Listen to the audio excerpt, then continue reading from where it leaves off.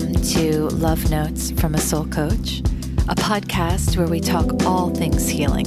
What motivates us, what gets in our way, how do we transcend those stuck places and learn to love and accept ourselves more? I'm your host, Mary, and I've crafted each episode around real themes from my private practice and my life with the intention of sharing insight, inspiration, and just keeping each other company along the journey. I'm so glad you're here. Let's dig into today's show. Hello. How's it going out there? It's a beautiful day in New York, and I have not one, but two dogs sitting with me as I record today's episode. And well, we'll just have to see how it goes. I hope there won't be too many interruptions. They're very tired because I took them for a long walk this morning. Okay, so I'm going to dedicate today's show to addressing a question that came through the Ask Me Anything portal on my website. This is a feature I added to my site, marywelch.com, a few months ago as a service to anyone out there who may not have the means to work with a coach or a therapist, but has stuff going on in their lives that they would really like some feedback or assistance with. So check it out. I'm planning to leave it up on my site as long as I'm able to keep up with it. And whatever I don't answer or address here on the show, I try to tackle over on Instagram at Mary Welch Official. So today's question, I'm going to actually paraphrase. It was basically about the confusion that comes from rejecting a parent as an adult child, but still experiencing a deep hunger for that role to be filled. In other words, is it possible to not want your actual parent, but still want a parent figure in your life, even if you're way past the age of childhood? And the answer is absolutely yes. Yes, rejecting a specific person is not the same thing as rejecting their role. We cannot want our parent and still want some version of an ideal parent in our lives, no matter how old we are. And the way that tends to play out through our interpersonal relationships is a kind of longing to be taken care of, to feel protected, to feel like someone has our back and will advocate for us. It's the need to be nurtured. In partnerships where there hasn't been a history of childhood emotional abuse or an absence of proper parenting, these are still relatively common needs that tend to surface. But for the person who is carrying a significant mother or father wound, these needs will be more pronounced or ferocious, and they can be tricky to navigate if we don't understand where all this is coming from. Because we can end up wanting and expecting things from our partners or our close friendships which are out of alignment with what's reasonable to want or expect. Emphasis on the word reasonable, because it's completely normal to want to feel loved and protected by the people in our lives that we're close to. But the love we get from those relationships with other people is the whipped cream and the sprinkles and the cherry on top of this sundae we've already created within ourselves. Self-love cannot be outsourced to other people. And self-love is the cure for the wounds our original caregivers may have perpetrated against us. Now, what happens for so many of us is that we haven't cultivated that relationship with ourselves. We've tried to find what's missing inside of connections that we forge with other people. And then when they can't meet our needs, we get disappointed.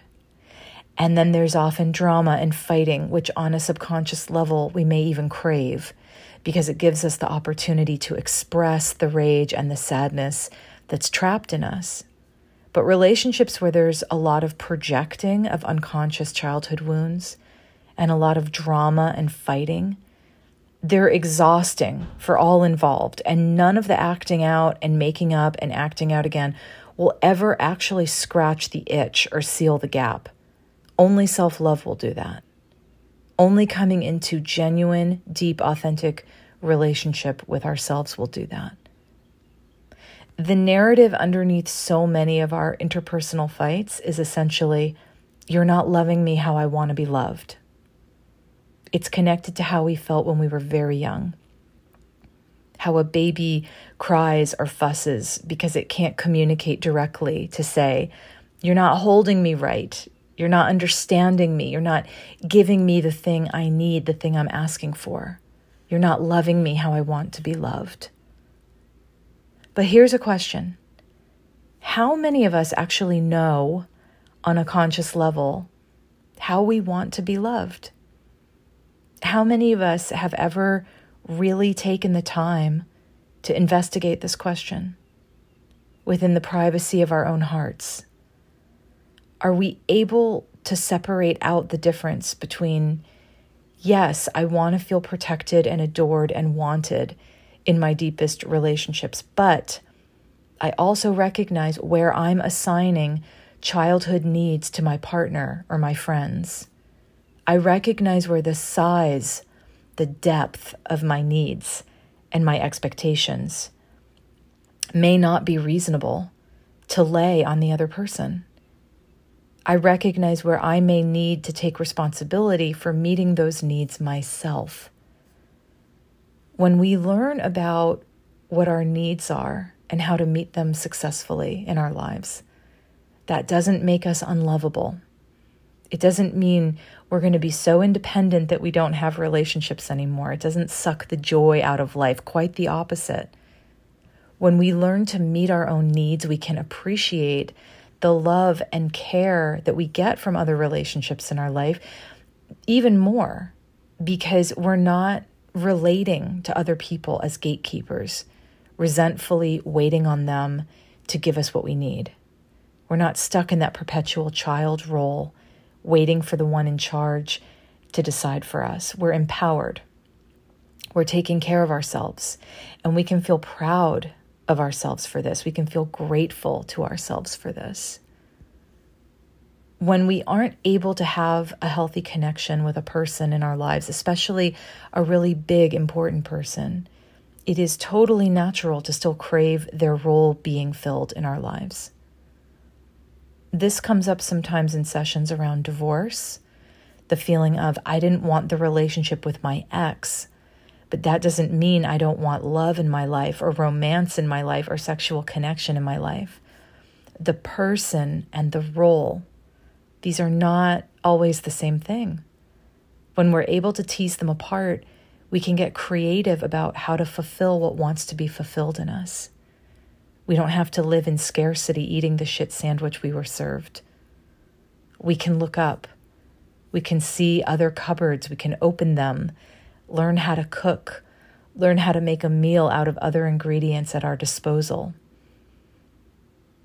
A joyful life depends on being resourceful, looking in new places, thinking in new ways. We cannot change the families we were born into or the way we were raised, but we have the chance to raise ourselves now. This is what the reparenting movement is all about. We can transcend the wounds, the negative programming, the harm that was caused to us through the ignorance of the ones who were in charge of us when we were young, and we can show up for ourselves, even in our adult lives, in nurturing, supportive, self-loving, and self-affirming ways. The only one in charge of your relationship with you is you. I really appreciated this question and the chance to reflect on the difference between a person versus a role, and how to work with a deficit like this as impetus for deeper healing, to look at it as a challenge we're willing to rise to. Like, whatever I'm missing, how can I cultivate it for myself? How can I be my own advocate, my own parent, my own source of love in this world? These are life-changing, life-giving questions. They're very different than the kinds of questions the ego poses, like, why are they like this? Why did they do that? Why couldn't they love me properly? What's wrong with me that they didn't love me properly? No, we're bypassing all of that, and we're saying, how can I heal this? How can I use my own life force to generate an abundance of everything I ever perceived myself as missing? because I'm worthy of the work it takes to change my own mind and to heal. I'm worthy of all I long to receive. You know, your time is the most valuable asset you have in this life. So I deeply appreciate your decision to spend some of it with me today. If you heard something that resonated or brought hope or a new perspective to your life in a meaningful way, please consider subscribing, reviewing, and sharing my podcast so it can find its way to more ears out there. If you'd like to learn more about my work, you can visit me anytime at marywelch.com. You can sign up there to join my mailing list and stay connected to all of my offerings, writings, and updates. Till next time, friends.